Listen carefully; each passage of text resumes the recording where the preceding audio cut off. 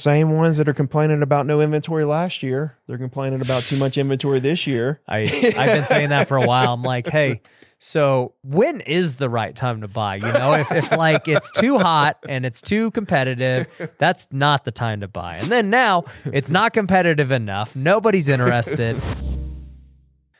All right, so I got Ricky Carruth on the show. What up, man? What up, dude?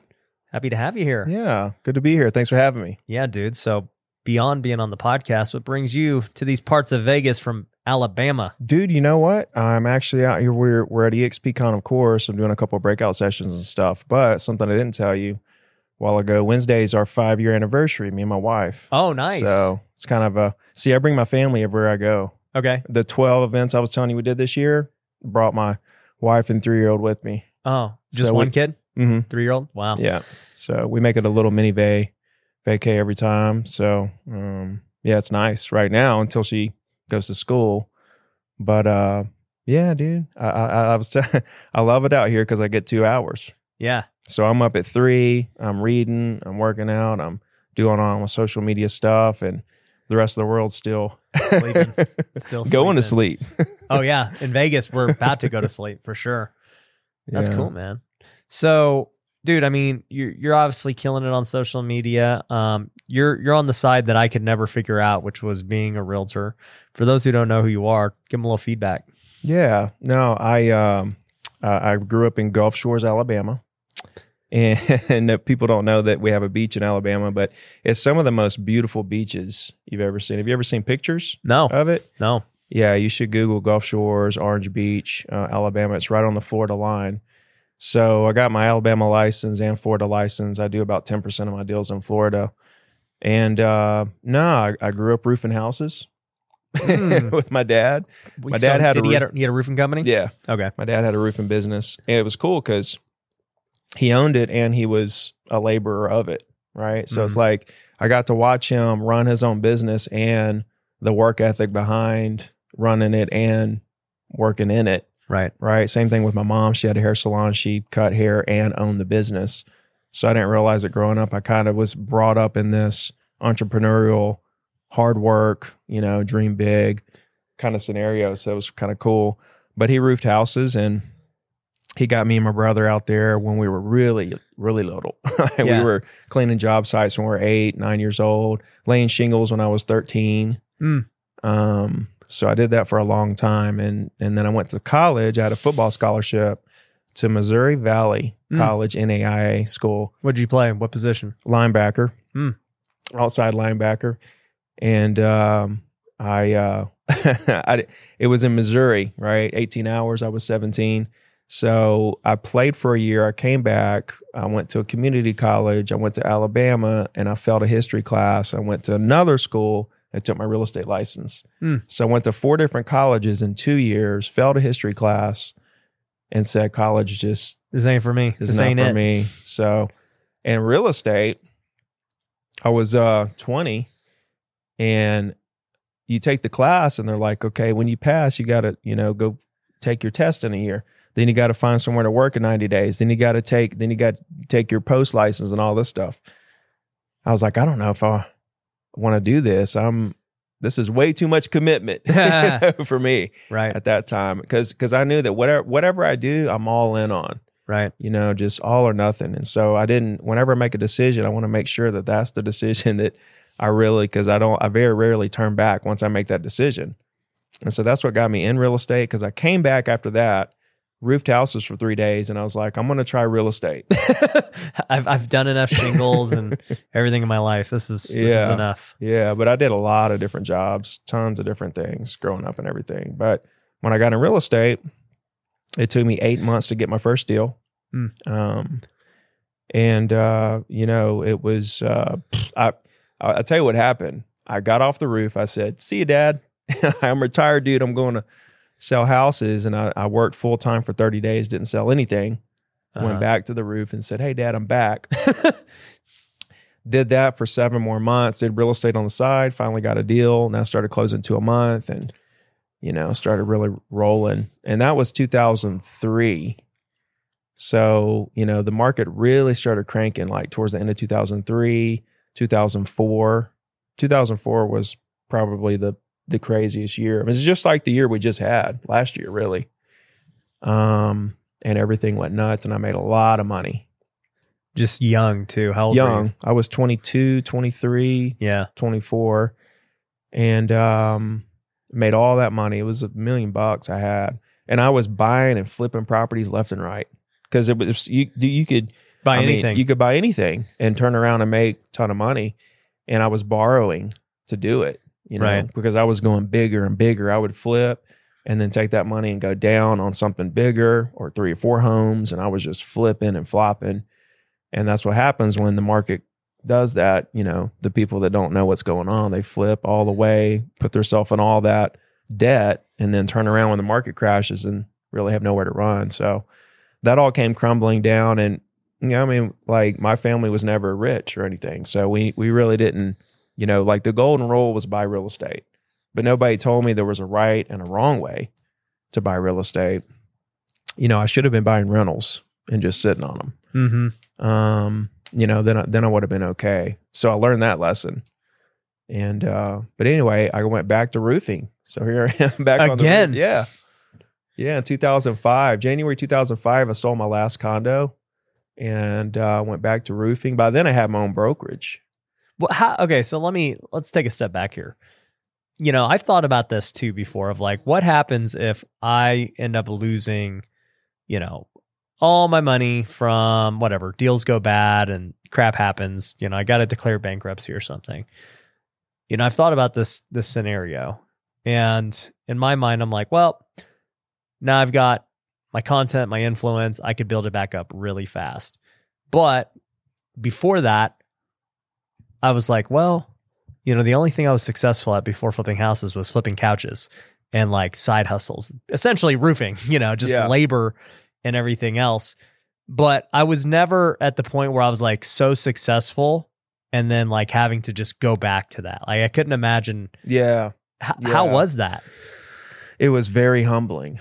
Yeah. I mean, it was really humbling. But honestly, I lost everything, like houses, cars. I was sleeping in my car. Wow. So one of my ex-girlfriends gave me her beat up car. Like it was a Ford Contour. And like when I was driving it, I had to ride the brake. Whenever I passed a cop, I had to ride the brakes a little to have the tail lights on because the tail lights didn't work. I had to ride the brake lights so that they wouldn't see I didn't have tail lights. That's how bad it was. The passenger door wasn't open. We had a boom box in the back so we could listen to music. But I slept in that car many different nights. I was eating out of people's refrigerators and stuff. That's how bad it got during that time. So listen, and this is what I tell new agents too. A lot of time they're part-time agents, because they want to go full-time so bad. I want to go full-time. And I'm like, well, wait a minute. If right now, when you wake up in the morning, you wake up and you work your ass off all day long, right? Okay.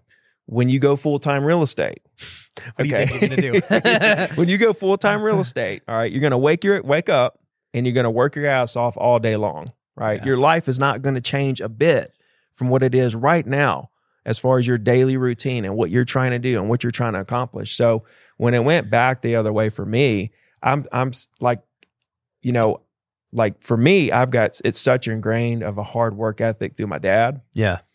That it wasn't nothing to me. Like it doesn't matter to me if I woke up and was selling real estate or if I was waking up laying shingles. Like you're going to put the work in. I could care less what I was doing. And honestly, during that time, I was in my mid-20s. So there were guys that were 40, 50s, and 60s, and even 70s that were around me that went through the same thing. They were doing the same thing. They were flipping, flopping, and lost everything, right? And they went through that, and I was sitting there watching in my mid-20s like, thank God, because that I wasn't in my 50s losing everything, starting over, in my 50s and 60s. I was thanking God every day, like, thank you for allowing this to happen to me in my mid-20s where I could take it, learn from it, figure out what I did wrong. Because that's the thing. Once you tell me something one time, that is it. It's over. You don't have to tell me again. So when I lost everything, I was like, okay, I'll go roof houses, figure it out. And guess what I did? Dude, I went and worked on an oil rig. Mm-hmm. Like Alaska or something? Nah, I was actually in Mississippi. So they travel around. It was on land. And they drill for natural gas all over the state of Mississippi, all over or whatever. And I went out there for a year. That was 2007. So I roofed houses and stuff. And I was actually serving tables too. I was roofing, serving tables at night. And like, mind you, I didn't have any bills at this time. It was like, people were like, why are you doing this? But I just didn't care. You know, I'm just like, let me get as much money as I can. But why not just go sell more real estate as an agent? Because I didn't understand what I understand now. See, what I understand now is that closings happen every single day, forever, no matter what the market does. Right. Like you look at right now, there's agents out there complaining about interest rates and buyers on the fence and stuff like that. Meanwhile, 80% of the same amount of deals are happening from last year, 80%. And last year was nuts, 6.1 million. We'll probably hit 4.8 million this year. And like in 2008, it was 4 million. But it's that mind shift of realizing that. And so that's when it hit me like a ton of bricks, because I was on the oil rig and I was still trying to figure out where I went wrong with real estate. And there was a guy that sold like 30 properties in 2007 or 2006. And he was my original mentor. And I was like, bro, how in the world did you do this? You know, back in the day, in 2002, when he was mentoring me, you know, he taught me phone calls, emails, postcards, letters. You know, there was no social media. Right. You know, he taught me all that stuff, how to get the numbers, what to say, scripts, postcards, letters, emails, and all that stuff. 2007, I sit down with him. I'm like, okay, how did you do this? Everybody else is leaving the business, leaving town, doing other things. I'm out of business. How did you sell 30 properties when the market's basically nothing? And so I went to his house. He's like, I'll show you this big elaborate thing. Sit down. He made this whole production, everything. And basically it was emails, phone calls, letters, all the same stuff. Yeah. Right. So it hit me like a ton of bricks. I was like, wait a minute. And then I was looking at MLS and my county records, and I realized that some of my clients that I represented, you know, were still buying and selling stuff when I was on the oil rig. And that's what hit me like a ton of bricks. And I realized it's about people. That was the moment that I was like, this is a people business. Because if I would have maintained, because see, back then you could literally, dude, I could make 15 phone calls and make like 20 grand because somebody wanted to sell and make 200,000 today. That's what was happening. You know, prices were going up so much. I could make 10 phone calls and say, who wants to make 100 grand, 150, 200? Somebody would take me up on it. Well, when they did, they would do the deal. It was selling a day. We would close and I'd never hear from them. They're not going to buy back into that market at this higher price. This was a second home for them anyway. So I didn't have to build relationships. I could just go make 10 more phone calls and make another 20. You were just trying to one and done it, essentially, like a flip. I wasn't trying to. I got in the business to help people. But when I was thrown into that environment, that's the way it was. And so that's what I was born into. And that's the way I thought real estate was done. I didn't realize the long-term, you know, approach and building these relationships and realizing it's about repeats and referrals and stuff like that. So, fast forward to 2007, I realized that's where the mistake I made, right? And I was telling you about the weekly email and stuff. That's when I started doing that. Every single Wednesday since 2007, I've done a weekly email. So when I came back in 2008, I got laid off from the oil rig. And I got back and I was already like trying to sell real estate. And I actually had a couple things under contract set to close. I remember a week before my first closing, which was actually 2 closings on the same day, I had to borrow $500 from my dad just to make it through that last week before those closings happened. And then it was over because the conversations I was having with my prospects and clients at that time was a totally different ball game, because now I understood it was about people and like they could tell I cared about them, and I wasn't trying to get a deal done or sell them or close them. I was just trying to listen to them about what they wanted. And that's when everything changed. And when I realized it was more about kind of trying to like build extended family rather than just do deals and, you know, whatever. It was about like building lifelong relationships. You know what I mean? So yeah, that was the turning point for me. And then I blew up from that point.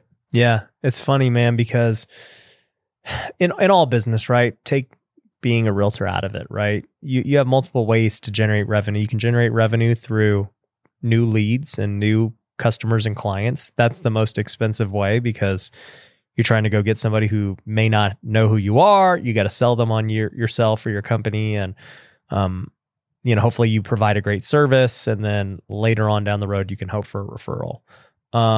But the second and third way is take the clients you already have, get referrals from them because you're already doing a great job for them, hopefully, or get them to buy more from you, right? Like they're already in your ecosystem. And, it's one thing I've thought about a lot with just running my ecosystem of businesses is like, okay, if I've already got this audience, these call them leads, and I give them a product that they want and need, and I do such a good job, how do I then get them another product that they like and need? How do I get them to tell their friends about it? How do I incentivize them in the right way? Give them an affiliate, let them make money with me, right? And also join in and helping their friends and family and everything else. And it's made me really reevaluate like our, I don't want to say like customer support, but like our customer, I guess you would call it success. Mm-hmm. How do we generate more success for them and let them share their success with their friends and family? And you hear about this as a realtor all the time, but even for me, we were talking about my career as a realtor. It sucked. I was not like you where, I kept going back to being a realtor. I just was like, yep, I'm done. Mm-hmm. This is it for me. I didn't do it the way I wanted. I'm out. And I remember everyone would always tell me, hey, you need referrals. You need this. And I'm like, how do I get a referral if I have nobody? Right. But you had mentioned prior to the podcast, like, look, I haven't done prospecting since 2017, but I cold called and did everything for 10 years straight. I built up my client base. And from there, now all I got to do is just a weekly email, just do follow-ups. I'll never have to prospect a new client again to continue to just make the money and, sell the amount of homes I want to sell. So today's podcast is brought to you by Future Flipper. So Future Flipper is a real estate education company that I founded back in 2018. And since then, we have helped thousands of students all across the country learn how to invest in real estate. And it doesn't matter whether you're trying to learn how to flip houses, whether you're looking to wholesale or build your rental portfolio, we've helped everyone in all the different circumstances. This even includes people who have never done a real estate deal. We've helped beginners get their very first deal.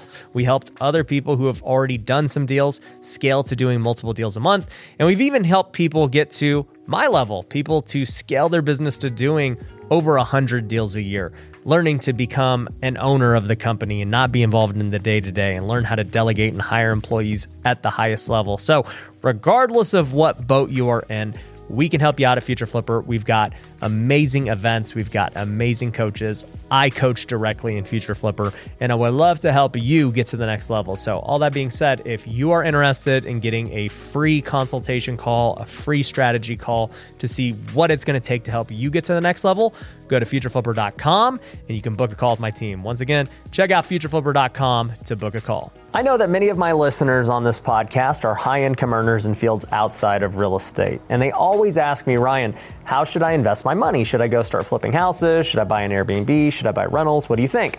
And I always say, look, a better use of your time is continuing to build your business and your career because you're already really good at it. Trying to go figure out how to do real estate deals on your own and managing construction and all that stuff is probably not the best use of your time, but you can still invest in real estate by joining Pineda Capital. We will do everything for you. We will find the deals, we will manage them, we will get them renovated, we'll get them rented out and everything else. All you've got to do is invest and you're going to get a return on your money. So if you want to figure out what is the next deal that you can invest in, you can go to pinedacapital.com. Currently, we're only open to accredited investors only. So if you want to get in on our next deal and you want to get on the VIP list, definitely go to pinedacapital.com and apply today. Yeah, no, that's the age-old problem too, is most even just salespeople outside of real estate, they either focus on just the new clients or just the old clients. Right. They don't focus on both. And why I was so dangerous and built, so quickly is I did both. I was like, okay, how do I go out and get new clients and how do I take care of my existing clients? And most agents only do one or the other, and they end up being average. Right. Because once you build your database up as an agent to a certain income level and you stop prospecting, then you plateau right there. Like, and that's why you see a lot of agents that make 150, 250 all the time. All they make is they never get break that next level. And it's because they did great work in the beginning to get there, but then they thought, oh, I made it, and it'll keep growing without me having to do all this hard labor to get there. But that's just not the case. And it's a mirage because you're closing deals and you feel like, oh, it's fixing to break out, but it never happens. So you've got to continue pushing the prospecting envelope until you've hit that level of income. Like, you really need to kind of go past it just a little bit. Like, continue prospecting. You hit the income you want. Let's say it's $1 million. You keep prospecting a little more, right? Maybe another year, and then you can literally live off your database and hit that same millionaire. I mean, that's what happened to me. I've seen it happen to many other agents. But the magic that really makes it happen, though, is how you're remarketing to that database. Right. And so for me, like, the weekly email was everything. And that's what the guy told me when I went to his house in 2007. He was like, or he showed me these emails he was doing. I was like, oh my God, this is genius. Cause it was like, prices on the beach are half off. And he's really good at crafting these emails. And that sparked me to create my own email. And honestly, back then there were so many foreclosures. So many clients said, send me a weekly list of foreclosures. This is how it started. They said, send me a weekly list of foreclosures. Like, I don't know, like 20 or 30 people said that. I started sending weekly lists of foreclosures. Like, shit, everybody probably wants to see this. So I started sending it to my whole database. And then as the foreclosures went away, and I would always have other market statistics in there, it eventually morphed into just a market update kind of thing. But where agents make a big mistake with this is they hire a company to do like really generic emails, or they don't put any personality behind the content. They just it's just cold hard numbers or facts or listings or whatever. Right. And they don't do anything to tell any stories or, to give their 2 cents or opinions on stuff. And that's where a lot of agents are putting in the work, but they're not seeing the results. Is they're not. I wouldn't even say they're putting in the work, to be honest. Some of them are. So that's just like, there is a percentage of agents who work extremely hard that don't see the results. Yeah. And it's one little tweak here and there. There's plenty of agents that don't work. You got me there, but there are a lot of agents who do spin their wheels. But they don't want to spend the time on the things that matter. And this is, let me say this. So, because we're talking about an email, which is content, right? And that's one thing for me. I've been creating content now, like video content, social media content, for the past about 2.5 years. And I wasn't sending any emails until like this year. Dude. And then you decided to just let the wolves out, dude. Dude. I get one like every hour. Exactly. It's just like my content. Like, it's pure just shotgun all day. But no, what happened was I was like, dude, email doesn't work. And, I ended up golfing with a guy. He paid me to golf. He was an email marketer, and his company was doing $10 million a year in emails, like as far as their affiliates and how much revenue they're generating from just email. He goes, Ryan, you don't get it, dude. I don't get how you're this smart and you don't understand what email is. He's like, email is content. He's like, you may not like reading emails, Ryan, but lots of people like getting their newsletters, offers, other things. They love reading emails. He's like, you're leaving millions on the table, not emailing people. And I was like, all right, you email people for me then, and we'll do a rev split and let's go. And then, dude, sure enough, that first month of doing emails, 6 figures was attracted just from his emails. I was like, dang, that's crazy. But the reason I bring that up is because I've seen like the agents have like those templates and stuff, and they're super generic. Here's the market update. Or you'll have literally like 4 emails or 5 with the same subject line, different agents. Yeah. Right at the same time. I don't know if you've seen that. Yep. It's the same email from the same generic company about how to cook shrimp etouffee or. Well, and it goes back to your point of like, this was my point, is they're not working because obviously they're doing like an automated service with that. But you see the same thing with social media content where somebody will just make like some generic post that sucks. And they're like, dude, I'm posting. Why am I not going to? Because you're not putting in the work. And to kind of like the point of content and why it's important, right? You're talking about you nurtured your list for so many years. You wrote these great emails, you provided value, and people, were staying up to date with you and converting, whether it's from the email or just from emails you sent years ago, right? And for me, content's the same thing. Like if I make videos, people are getting value every single day. They're staying up to speed. And then, when the time is right, they're going to buy whatever it is they're going to buy. Email is a social media platform. Yeah. Like that. I view it as a social media platform. It's a place where you post original, consistent content. Mm-hmm. Right. And the more consistent it is, it's an extension of you. So people are like I did it every Wednesday. Right. So it's just like social media. But when people see the consistency, right, then they start to realize this person's consistent, they're dependable, they're hardworking, they're knowledgeable, professional. This is somebody I want to do some business with. Same thing with social media. They see you post so many times a day. They're like, this is a hard worker. This is somebody who has integrity. But yeah, it's the time that you spend.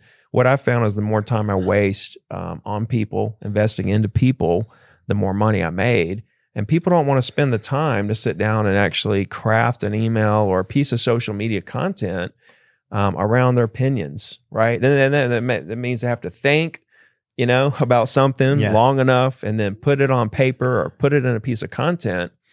And that's literally the difference in people following them and wanting to do business with them and not. When people see generic content, it's almost like they run away. Yeah, there's no value in this. No. When you were learning to write emails, this was something new for me too. Like for years, I'd hear people talk about copywriting and that copyright, like what are they talking about? Like a trademark or something? Yeah. First time I heard that, I was like, "What? Okay, tell me what this is." Yeah, and they're like, "No, you copywriting," and I'm like, "Well, what is it?"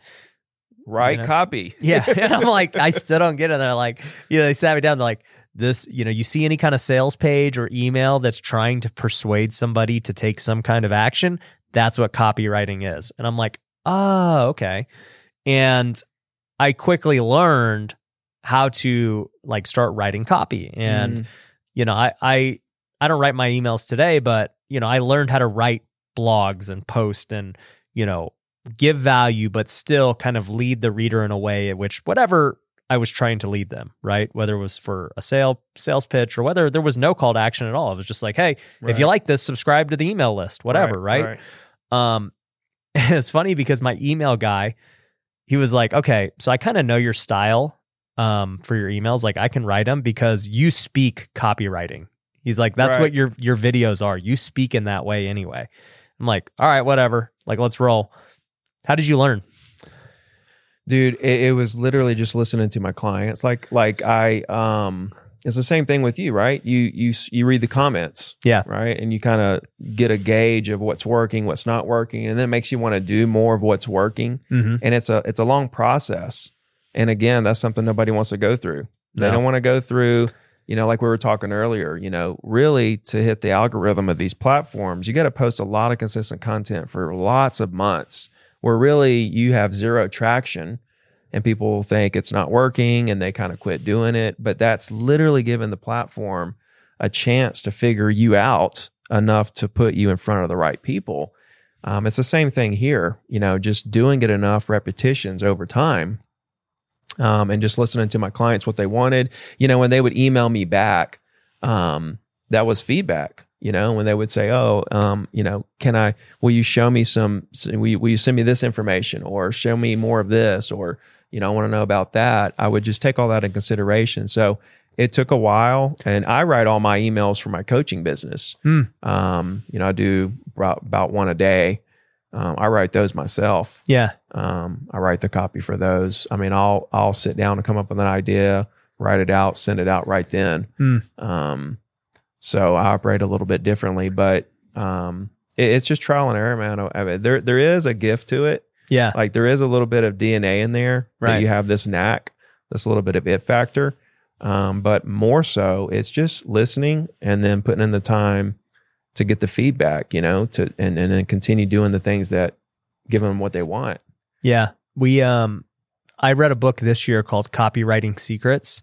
I forget who wrote it, but he's like Russell Brunson's copywriter. Mm-hmm. So if anybody's trying to figure out how to write copy and become more persuasive in how you write, it's actually going to help you become a better salesperson too. Because for me, if I'm trying to think about how I'm going to sell something or have somebody take an action that I'd like them to take, I first start thinking about it, and then I'll write it down, write like some scripting and some bullet points, and then I'll be like, okay, sequentially, this would take somebody through the progression to get them ready to take this action.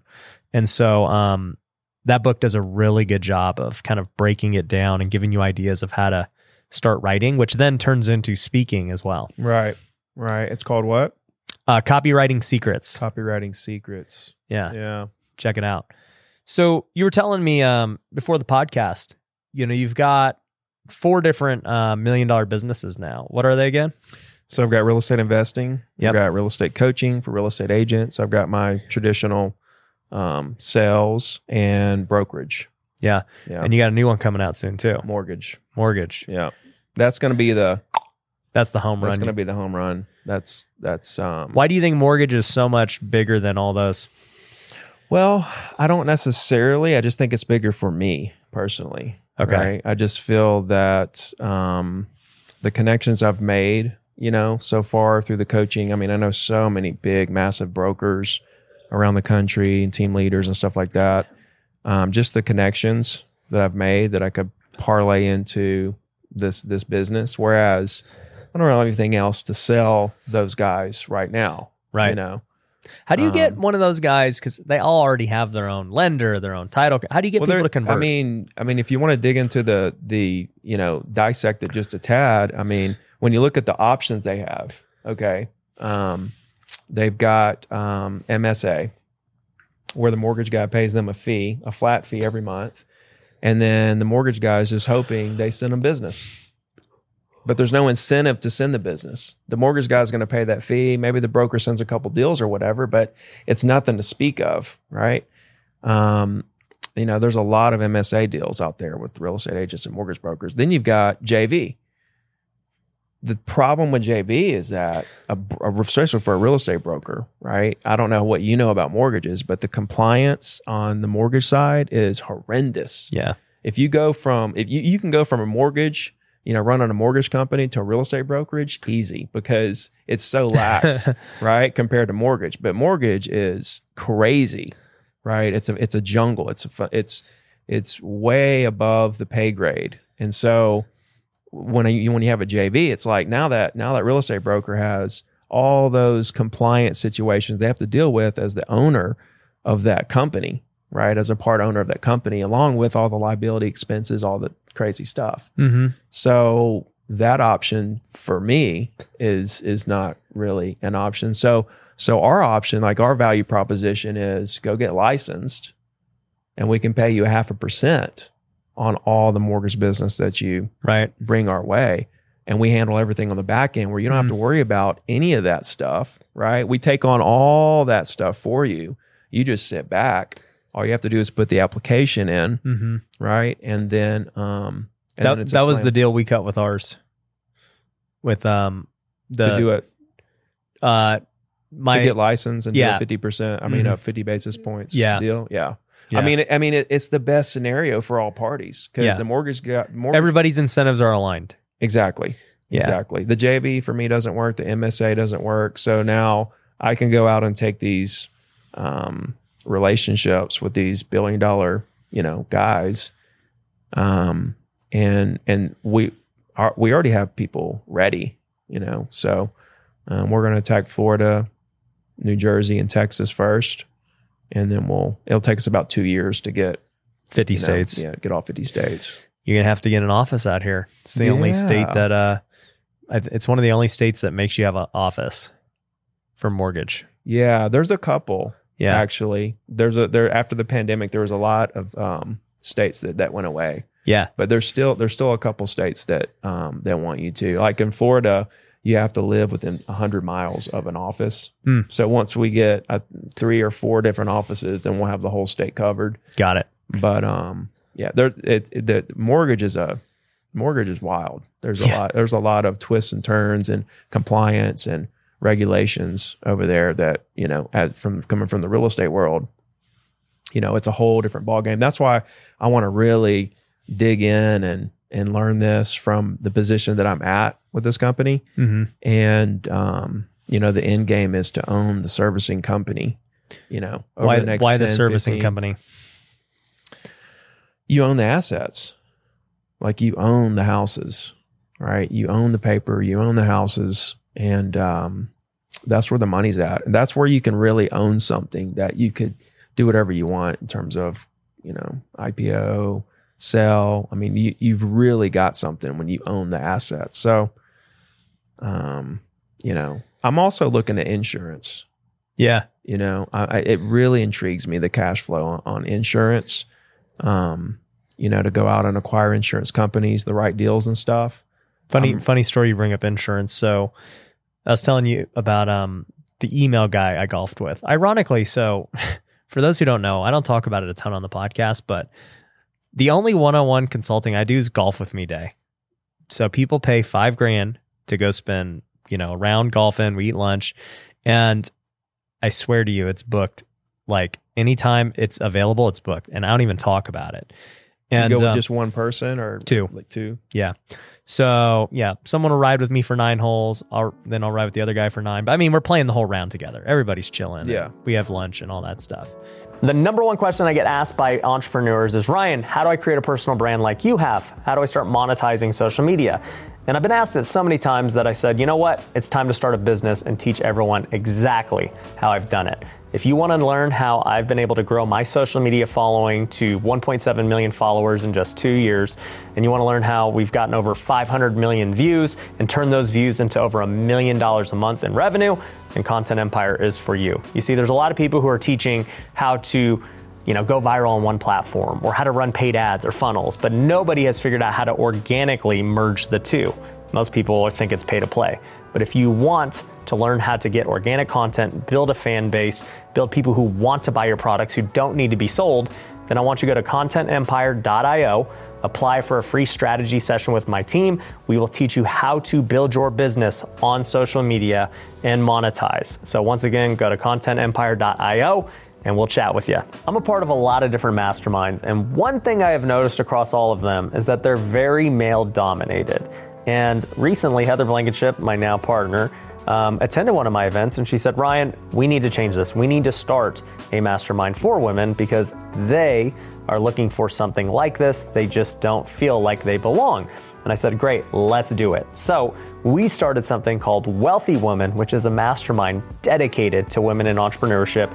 We've got members all across the country supporting each other, networking, growing together, going on retreats, you name it, they're doing it. It is an amazing thing. And it's not only just for women in entrepreneurship, but also spouses like my wife who are of entrepreneurs or who are partners in the business. So if you're a woman in entrepreneurship or you think your wife might benefit from some community with other women in the industry, then Wealthy Woman is for them. Go to wealthywoman.io to apply for a call with our team and see if it's a good fit. Once again, that's wealthywoman.io. But I make the joke that I'm a professional golfer because I've been paid, like I get paid a lot more than most pros. So I've made at least a few hundred thousand golfing. But actually I've made millions golfing because of the people, the relationships. Like email guy's just one guy, right? Right. So he paid $5,000 to come golf with you and then struck a deal with you to do. Yeah. So cool. He's made a lot from his $5,000 investment. Yeah. But the cool thing is, so when I first started, it was $2,500. I just put an Instagram story out. I was like, I don't know if people are going to do this or not, but let's throw it out there. You do it once a month or? No. So, well, when I first did it, 20 people signed up in the first day. I was like, holy crap, like people really want to do this.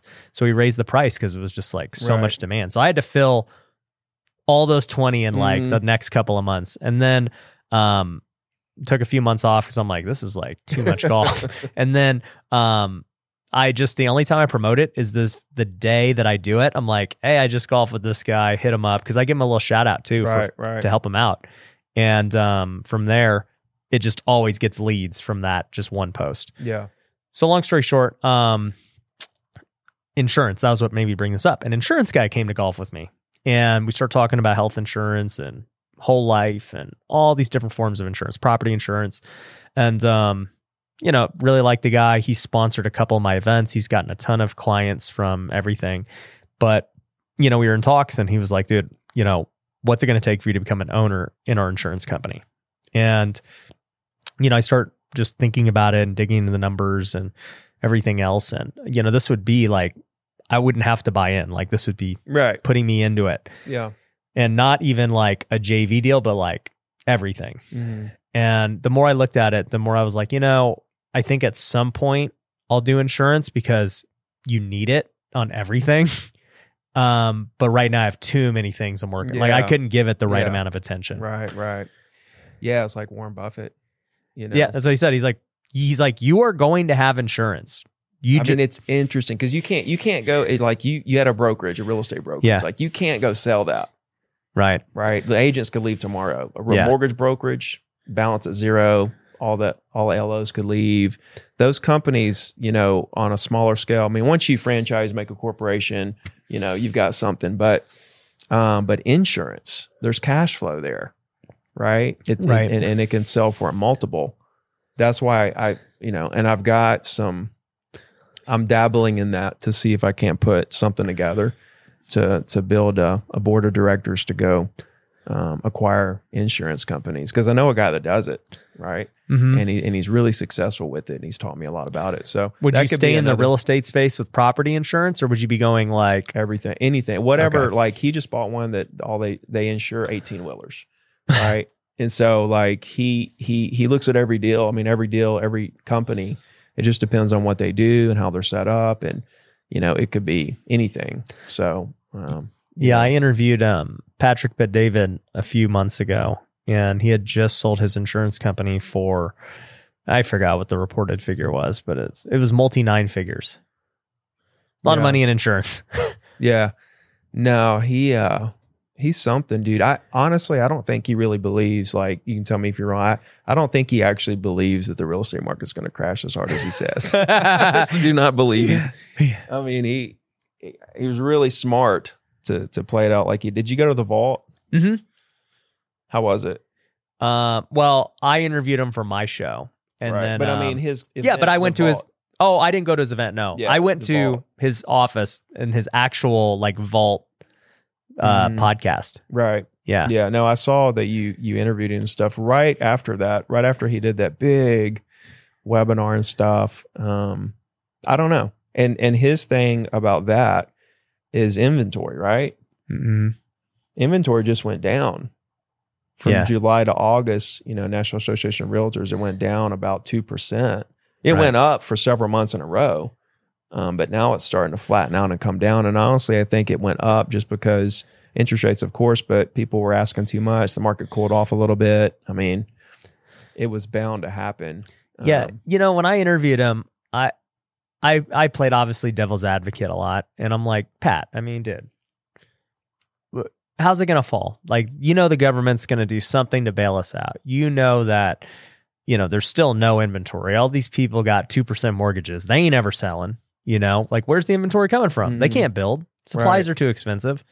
Explain to me how it's going to hit the market. And, that's kind of, I think, where we're at is like, yeah, there are people who would sell if rates were the same, but they can't. What are they going to do? We aren't really building any houses either. Right. Like the inventory is not coming. There's no rentals. I mean, it's just like, okay, it's got to crash. But then you look at the data and you're like, well, how? I mean, I get it that we're in a recession and interest rates are shooting up and, the stock market's down and all that stuff. But I mean, even when you look at, did you watch Dave Ramsey's take on that?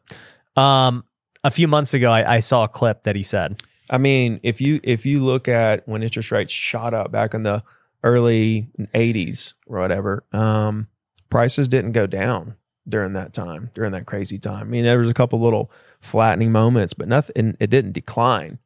2008 was the only time that prices went down. Now, right now, prices are down, but that's kind of seasonal. Yeah. Right. So now I'm sitting back saying, okay, and it's been more than seasonal. Like they're down a little bit more than your regular down. And of course, last year and the year before, it didn't go down at all. But now we're seeing inventory come back down. Right. And it's kind of balancing out. So that makes me very interested to see, moving forward into next year and, Q2, what real estate prices are going to do, or how far, like, are we at the bottom, because I think we're somewhere close, if you ask me. Yeah. If you ask me, the moment they start lowering rates again, which has to be within the next, my guess, 6 months, that everybody's going to go back to being happy. Yeah. Yeah. And we'll still have hardly anything to sell because they're not going to lower them back to what they were. No. Yeah. And those people that are sitting there in a house that they love for, 3.2, they're still not going to sell. No. And yeah, when I say down, I mean, it might go to the 6s, the 5s. Yeah. Might touch high 4s or something, but that's it. It's not going to go back where it was. So it creates a very interesting place. And, last year we had 6.1 million transactions. I mean, that was near an all-time high as far as transactions in a year. And it's, for a year like that where there was no inventory, and buyers were fighting over properties and stuff and hardly anybody wanted to sell, there's really no, still had 6.1 million transactions, 4.8 this year. I think that we've got a really great run, Well, I think people's perspectives are just so skewed from the last 2 years. They're like, oh man, this market sucks. Too much Patrick Bet-David. Like too much social media headlines. Yeah. People trying to, make it seem a certain way. And, I'm like, okay, transactions are down 20%. That means 80% of the same amount of people are buying this year. That's massive. Yeah. I'm more of a 80% full than a 20% empty. Well, to your point too, right? If you are a long-term investor, flipping will have its risk during times like this. But if you're going to keep a rental for the long haul, it doesn't really matter what happens, right? Whatever you buy today, as long as you know that you can sustain the mortgage however you choose, you're fine. Okay. You got a house, right? You're like, oh, I don't want to buy it. Interest rates. Okay. Well, this is a house you love. You're probably going to live there 3 to 5 years to 10 years. What does it matter? Right. Right. If interest rates go down, you can refi. Yep. Right. If you're buying this to invest, you look at your monthly payment, your expenses, your top line, and it looks good on your cash on cash return. Who cares? Mm-hmm. Right. That cash flow is going to stay the same no matter if prices go down, interest rates fluctuate. You've got a solid investment there, as low risk as possible. What does it matter if prices go down or interest rates go down, or it doesn't matter, right? And then that's the point I'm trying to make to real estate agents right now, or even buyers. Right. What does it matter? I'm trying to put 2 and 2 together. Like, what's worst case scenario here? And like you said, the only downfall is if you're trying to sell it in 6 months, or you're trying to sell it in a year. But who's trying to do that, right? Yeah. There's such a small percentage of people who are doing that. Now, if you're flipping, that's another thing. But if you're flipping, you're getting deals way under, So, I'm in the middle of 3 or 4 flips right now. I'm always flipping houses, and I always buy them way under market. Yeah. So even if it drops, it's all right. Break even. It could drop and I'm okay. And I'm also okay with keeping that property and using it as a rental in doomsday scenarios. Yep. You know what I'm saying? So I don't get the pandemonium out there amongst buyers and some of these agents, honestly. I think a lot of it's just excuses and fear. And like you said, a lot of social media. The same ones that are complaining about no inventory last year, they're complaining about too much inventory this year. I've been saying that for a while. I'm like, hey, so when is the right time to buy? If it's too hot and it's too competitive, that's not the time to buy. And then now it's not competitive enough. Nobody's interested. Is there this sweet neutral spot where it's like, yeah, there's people interested, but it's not too crazy? Incredible right now. Oh yeah, if you're an investor, it's great. It's for anybody. Yeah, agents, buyers, sellers, everybody, dude. The market is incredible, right? In my opinion, this is like as good as it gets because last year was too much of a seller's market. The buyers had zero leverage. It was too much out of whack. This year, it's like this is the way it's supposed to be, and sellers are still getting a really high price. Historically, hadn't went down that much. There's still plenty of demand. Their agents are still. I mean, to me, this is the perfect scenario, honestly, right now for everybody. Mm-hmm. Yeah, no, 100%. So as a guy who's going to start a mortgage company, I can't help but think like mortgage companies right now are just taking a beating because, they can't refi. Nobody wants a refi right now. Like, and that was a huge percentage of their volume the last 2 years. Like, what are you thinking about? No, we like that because we're, a lot of these mortgage companies overstaffed. Yeah. To take care of the refi boom.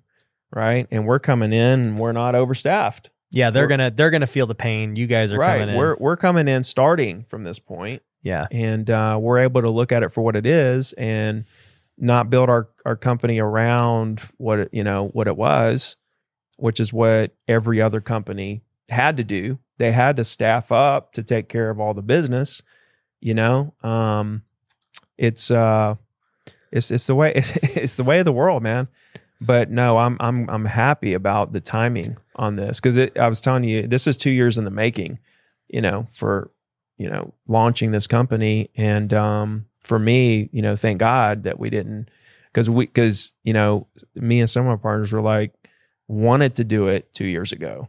While the boom was happening. Right. But it's almost like now looking back, thank God, because now our business model is something that we feel so great about. And we've already went through, now we're starting, at the starting point where it's only up from here. Right. So we're in a good position. That's another reason why I'm really excited about it is because of the timing in the market. That's awesome. Yeah. Yeah.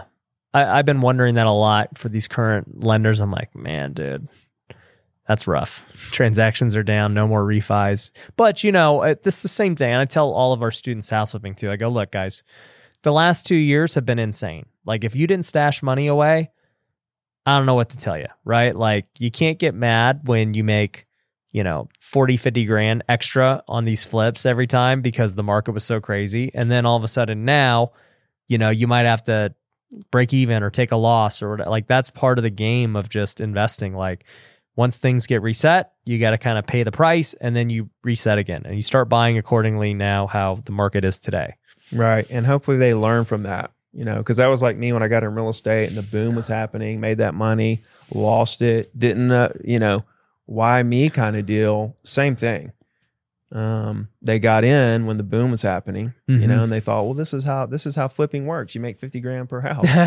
and now the reality's kind of hitting them, but hopefully they learn from it and they adjust their business model and their mindset around it. And they don't quit. Yeah. That's the same. That's because honestly, this is the best time, for flippers, everyone. So, hopefully if any of your guys wants to quit, tell them to call me. For sure. You guys hear that? Ricky says, call them if you're scared. You want to quit. Yeah. I answer every single message on Instagram. I spend like 3 hours a day. Dang. Yeah.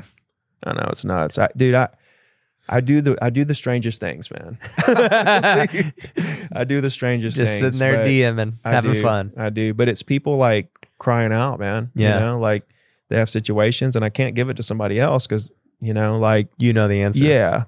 So I feel obligated. But yeah.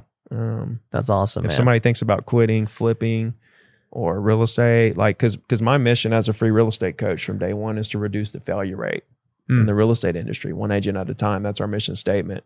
So I've got like 22 certified coaches, zero diamond coaches. We coach one-on-one for free. Like it's something, right? It's not just go do this thing, this course or whatever, for free. I've got an entire team behind it, and we're trying to make a real difference.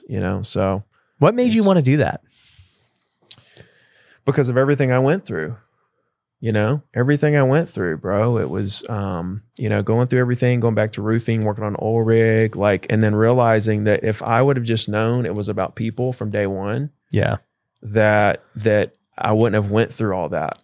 And so, I have so many agents that say, they would have quit if it wasn't for, my content and stuff. And honestly, I lost $100,000 a year for 2 years when I first started coaching. So here I have this $1 million real estate business, losing $100,000 a year, spending probably half my time on this business I'm losing money on. Right. But I would get messages from people telling me how much it was helping and stuff. And that's what kind of kept me going. And thank God I didn't quit, because, now I'm able to, take that brand and go do way bigger things and impact, way more people, and, have a good financial, life on my end. Yeah.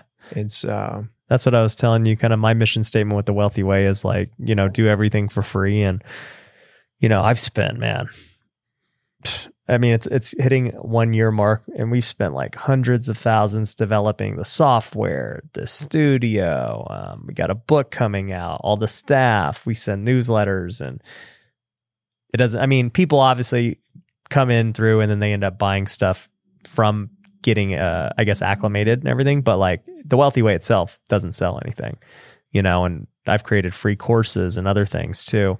And I just have this vision similar to you of you saw all those realtors struggling and you were once there. For me, I see all these entrepreneurs struggling with work-life balance, and, they're just work. And then they're out of shape. They have no faith. Their relationship sucks. And I'm like, dude, it ain't all about how much money you make, guys. I'm telling you, there's way more to life than that. Right. That's the message I'm trying to get out, because it's not a message a lot of people are really talking about very often. Yeah. Yep. And that's something I talk a lot about is lifestyle, quality of life. We did a survey. 75% get more listings, close more. 7 out of 10 close more get more listings, close more deals. 75% read more. 87% have better time management, and 98.8% say they enjoy being an agent more since going through my program. Wow. And that 98.8, that was the big one. And when I hear 87% better time management, because the whole thing was, dude, when I was selling 100 properties a year after I quit prospecting, I was literally working 5-10 hours a week on my real estate business, closing 100 deals a year. Right.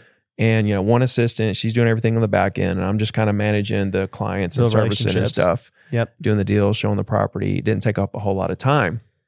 And so, 100 deals a year, $1 million a year, 5-10 hours a week in that business, that I figured some systems out. I figured out how to live a great quality of life while still maintaining this great business. And so I really try to, implement that in the program.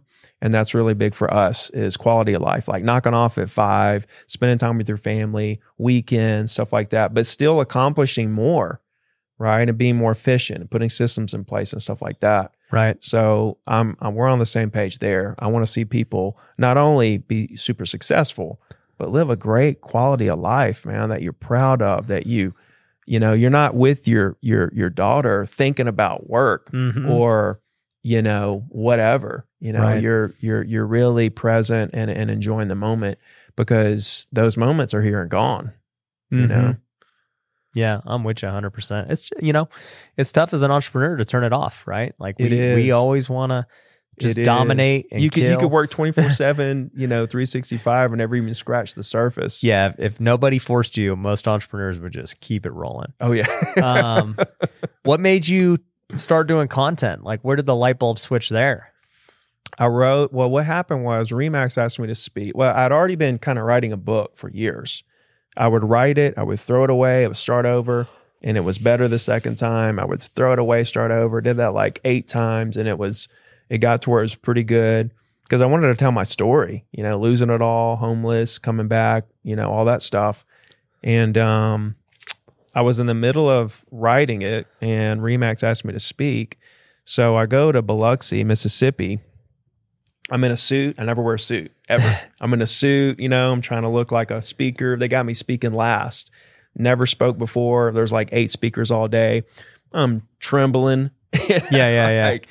And I get up there, I'm sniffly, I'm kind of sick and everything, but I lay out this talk and explain everything I do and everything like that. Afterwards, bro, so many people came up to me saying how much they loved it and appreciated it and asking questions and stuff. And I was like, dude, I have something here. I need to finish the book. So I finished the book, gave it to the editor, and I gave it to the editor and I was like, wait a minute, I forgot all this stuff I wanted to put in the book. So I literally wrote a second book while he was editing the first, and I traded him. When he gave me the first, I'm like, okay, thanks, go edit this. And he went and edited the second one. So I put out 2 books in 2017, Zero to Diamond and then List to Last, and How to Survive Every Real Estate Market Crash. And those books kind of took off. And then I was like, I want a coach. And so I just started trying to figure it out. And believe it or not, I started out charging.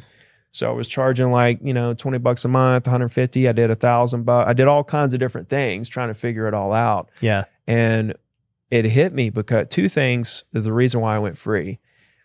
There was two big, moments. One was, I was looking at like my webinars where I'd have 300 people that register, 100 would show up, and like 1 or 2 would sign up. Right. That's on me. Maybe I wasn't doing it right. Okay. But in my mind, I'm sitting here thinking 300 agents want help. 100 really want help. They spent time to come.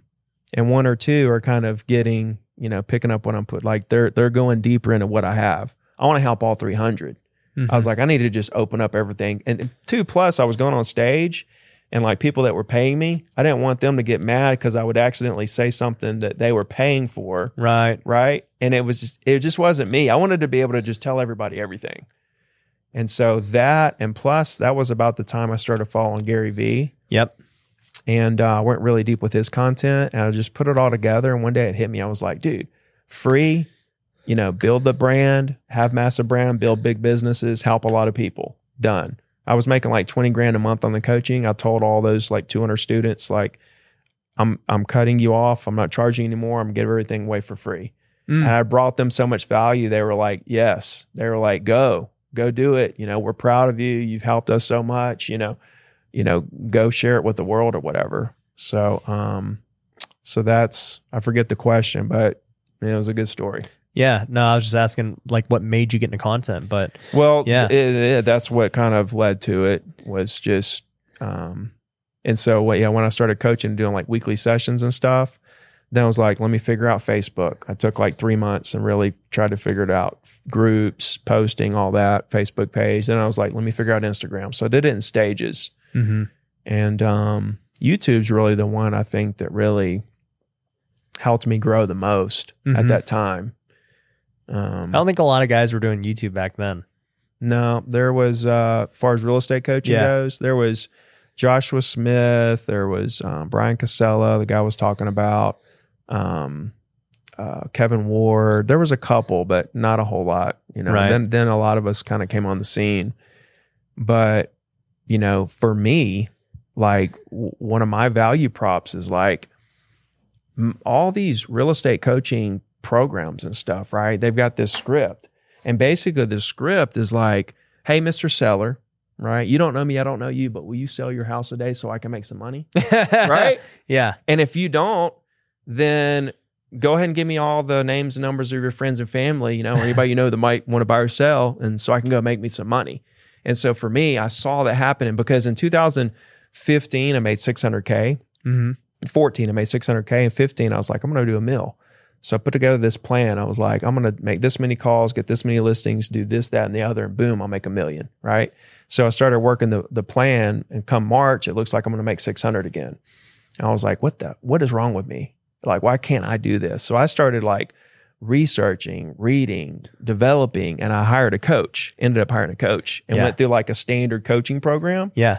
Like that's like, the old school, the way it's done, the once a week call, and here's your scripts and here's your game plan and all that. And through that, I was like, oh my God, this is so messed up, man. Like they're charging so much money to agents, teaching them stuff that you could learn on YouTube right over here, number one, right? Number two, the strategy is, hey, Mr. Seller, will you sell your house so I can make money even though you don't know me? And so my whole philosophy is around, hey, I'm not here to see what I can do for me. I'm here to see what I can do for you, right? Mm-hmm. Like, how are you, right? I'm enjoying the days in it gorgeous. A house around the corner just sold. Something. Is there anything I can do for you? Right. Right. And try to really let them know that I'm here for them. Right. Right. And so my program is focused on communication, right? How to talk to people. Because at the end of the day, I don't care where you get your leads or how you get your leads. I just want you to learn how to communicate with them in a manner that you're trying to figure out exactly what it is they're trying to do, that what they want to do. Not, oh, well, you don't want to sell? Well, what if I could do this? Would you sell now? Mm-hmm. Right? I'm not trying to handle objections. I'm trying to take that objection and say, okay, this is what they want to do. Let me go deeper here with that and try to understand why that's what they're trying to do. Like, oh, you want to sell in 6 months? Great. What's got you thinking about selling in 6 months? Right. Not, well, what if I could do this? Would you sell now? Right. You know what I mean? And so I had a 180 on the entire mainstream coaching strategies and philosophies. Right. And I wanted to bring that. I wanted to bring my philosophies mainstream. And so that's what I've been working towards, this whole time, is just all of my stuff is a 180 of what they're going to tell you, of what the mainstream coaches, trainers, brokers are telling agents. Everything I say is the exact opposite, right?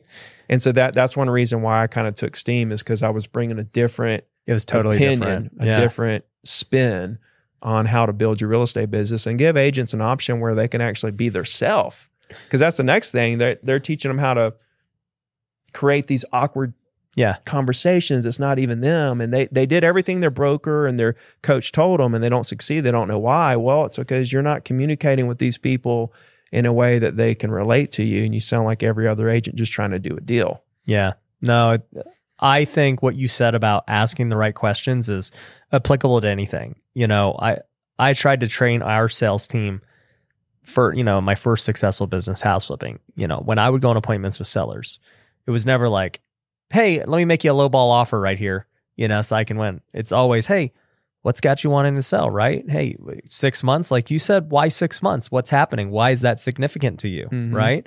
Okay, well, what else is happening? Is there anybody else that's, in charge of this decision? Do you already know where do you want to go? Like, what would happen if you don't sell? All these things of just trying to understand the framework for what they're going through and who they are before you can really even offer them the best solution, which may not be you, right? Every situation with the prospect, because agents are like, well, how do I follow up? And what if they want to do this or that? Well, I don't know. Because I don't know why they're wanting to do that. Yeah. I don't know if they're telling you that because that's what they think you want to hear to get you off the phone. Mm-hmm. I don't know if their daughters graduate in college or high school in 3 months and they want to downgrade. Or I don't know their situation. Yeah. And until I do, then I can't create that custom game plan around them. Yeah. Around what's best for them and how I can help them through that situation. Every single prospect and follow-up situation, to me, that's another 180 thing with the mainstream coaching. They've got, here's how you follow up, right? Here's how you follow up. You call, you text us many times and do this and that. How do you know that? Right. Every prospect situation is different, right? So you've got to walk into every situation like a blank slate.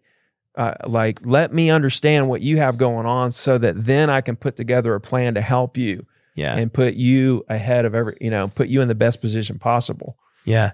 It's funny because we had our big event a couple of weeks ago and I had the VIP day here at the office, and people would ask me questions. That's part of the day. And so many of the questions I just could not answer because I'm like, look, I don't know your situation. I don't know anything about your talent, your skills, how much time you have, what your end goal is with why you want to do this. Like, it's impossible for me to say, this is what you should do. My thing is, though, is how do you know this? How do you know that at your age? How did I learn that skill? Yeah, like how do you realize that? Like, I'm just now learning this. Right? I honestly, I don't know how I learned that skill, but I think it comes down from truly wanting to give the best advice, right? And because to your point, there's no blanket advice for anything. There's no proper way to prospect, right? You might be good at cold calling for hours a day and that might be your deal, whereas somebody like me might just go make social media videos and that's the best way for me to prospect. Because people will be like, what's the best way for lead gen? I'm like, I don't know. There's a million ways to do Now, lead gen. speaking of real estate agents, right? Yeah. Now let's think about that scenario. When you use social media to build your real estate business, Mm-hmm. the end goal of social media, the gatekeeper between you and a transaction with this human being is a real life conversation, Mhm. right? Yep. And so there's plenty of businesses you don't talk to anyone. There's all kinds of stuff you can go out and make $1 billion company, not talking to anybody. But in real estate, for a real estate agent, that's totally different. Yeah. Right. And so a lot of agents build their business on social media, and that's awesome. And I highly suggest doing the same thing I do on social media for your real estate business. Same thing you do on social media for your real estate business. Huge advocate of it. But at the end of the day, a lot of agents are taking it and, they're just putting out content, and then they're just kind of waiting for things to happen. Mm-hmm. Whereas like the entire goal is a real life conversation. Right. So when I realized that, I was like, and this is why I didn't use social media in my real estate business when I was building it, is because I knew the end result was a conversation anyway. Mm-hmm. Let me just work on my communication skills Mm-hmm. and then just go talk to every single property owner who owns the exact property I want to do business with. You know what I mean? And for me, that was a hack. Yeah. Around open houses, social media, networking events, buying Zillow leads. Yeah. All that stuff comes right back to just calling a list of people the next day. Yeah. Just talking to people. Right? Right. And so I'm like, I can only have so many conversations in a day. But I agree with you. Go build your business on social media, but realize that the goal of it is to get into a conversation with someone, show them who you are. They can see your video and love you online, Mhm. but until they talk to you, they're not sold on you yet. Yeah. And if they can't get that warm and fuzzy, Well, and I think that's why it's important too to talk to as many people as you can, because you don't develop those communication skills overnight, right? no. You've gotten good at asking questions and understanding people's situations, learning how to be empathetic, learning how to serve them. And also, because you are talking to so many people every day, you're not chasing the one client, right? You see people do that all the time, like, but this guy, he's gonna, it's like, no, just, he's not. Don't get to the next person, right? And the more lines you have cast out there, it gives you the ability to turn down and work with the people you want to work with. Not even turn down, but walk in every situation, not caring Yep. if you get the deal or not. Mhm. See, that's where the communication thing opens up, because when you walk in not caring because you're talking to so many people Yep. and you don't care if this person buys or sells, now you're listening to them. Mm-hmm. Now you're thinking when they say, 3 years, you're like, I don't care if you do in 3 years, Yeah. 2 years, 6 months, because 3% of these other people are going to do stuff today. Right. And so when you're working I call it the law of averages, but it's actually technically the law of large numbers, Yeah. which means that the more of a random action that has just a random result, the more of that action you take over time, the more predictable the results are. Yeah. Right. I showed somebody, actually it was in a presentation I made for one of my new companies called Content Empire. And it was basically showing my growth on social media. And it's just like, there's no like viral moment. It's just like, There was a couple viral moments. there was, but if you look at the last year, it's just been like, the last year. steady growth. You can see that. It hasn't been any Yeah. massive movements. It's just the same actions every day. Just freaking, we're making videos every Yep. day. We release them. Boom, boom, boom. Right. And so people ask me, they're like, hey, what do you do when a video flops? Right. And you actually asked me, you said, do you like release them at specific times? Like, what's the deal? I'm like, I don't do any of just massive And you've got amounts of videos. You've got videos that get 100 likes, Yep. right? Doesn't matter. And it's like, wow, that's a lot. That's a really low number, to your following. Then you've got 5 or 10,000 likes. Yeah. You got a couple with, it's just the consistency of it, but it's the law of large numbers. Yep. You know where you're going to be over time. You can predict it if you're taking that action enough times. Mhm. But if you're just putting out a few videos or making a couple phone calls or whatever, you can't predict what that's why agents and you're are like, chasing it. You're just praying that one time works because you don't have enough lines out there. And I remember I haven't been on seller appointments in a long time, but when I would go there, I was already at the point in my career where I was like, I don't really give a crap whether I get the deal or not, right? And so I'd walk in with a totally different attitude than somebody who's super hungry. Yeah. And sellers and prospects can feel that, like, dude, this guy just really wants a deal. Whereas I'm like, yeah. Hey, so tell me about the house. Okay, cool. Well, I mean, here's our situation. We're a house flipping company. We are not going to be the best offer. Let me tell you that first and foremost. You could go hire Ricky. He's going to get you way more for your house than I will. I straight up lead with that. Yeah. I'm like, but here's the deal. I can buy it right now. I'll buy it right here. I see it with my own eyes. If you're cool taking less and you want no headache or anything, you want to rent back, I'm cool with any of it, right? This is the offer. And if you don't want it, that's cool too. It's not going to hurt my feelings. Yeah. And that gets you more deals, right? Way Having more. that attitude. Way more. Walking in without any expectations, just trying to figure out, explain to them what's going on. That's why a lot of agents, and this is long-term thinking, agents are like, well, like I've got an agent right now. He's like, how can you, I need a plan to make $60,000 this year. Like that's my goal, is to make 60 grand, to get out of this, to do that. And I'm like, dude, I don't care what kind of plan we put together. I cannot predict that you're going to make 60 grand this year. Right. I said, but I can tell you based on what we're doing, where you're going to be in 3 years, in 5 years. I can predict on the money. I can tell you exactly where you're going to be. People can't, it's hard for them to visualize that and what they're doing on a daily basis now, and how that's going to multiply to where they're going to be. But that's how you're where you are right now. Well, you brought this up before the show. You were like, I see what you're doing. Like, I can see where it's going. I go, where's it going? You're like, you're going to be a billionaire. He's like, I'm going to be a billionaire too. And you're like, I can just see the long term of it by taking the consistent actions, the hard work, the innovating, and not just... It's massive. Yeah. It's massive. Mr. Beast, did you see he turned down a bill? Yeah. It's crazy. I mean, and honestly, his stuff is probably, there's no telling what his companies are worth. Right. But I see the long tail of this, for guys like you and I who understand, the consistent actions over time. We're not getting a 10,000 likes a video like some of these guys. Right. But that's another problem with social media. People don't understand what the real reach is. Like right now, like I get anywhere from say 200 to 1,000 likes per Instagram post, right? I can go anywhere in the country and have 500 agents in an event for free. Right. And it's way harder to get people there for free than if they're paying. Right. Right. I could go anywhere. We've done it. We did 12 of them this year. Right. And have 500 agents in that room ready to see me, tell me how much I've changed their life. And so when agents or, smaller time entrepreneurs, they're posting on social and they have 50 to 100 likes or whatever, that's massive. Yeah. Like they don't understand. They're comparing themselves to the 10,000 like person or whatever. Yep. And they don't understand how massive, especially real estate agents, like our, your niche is larger than mine.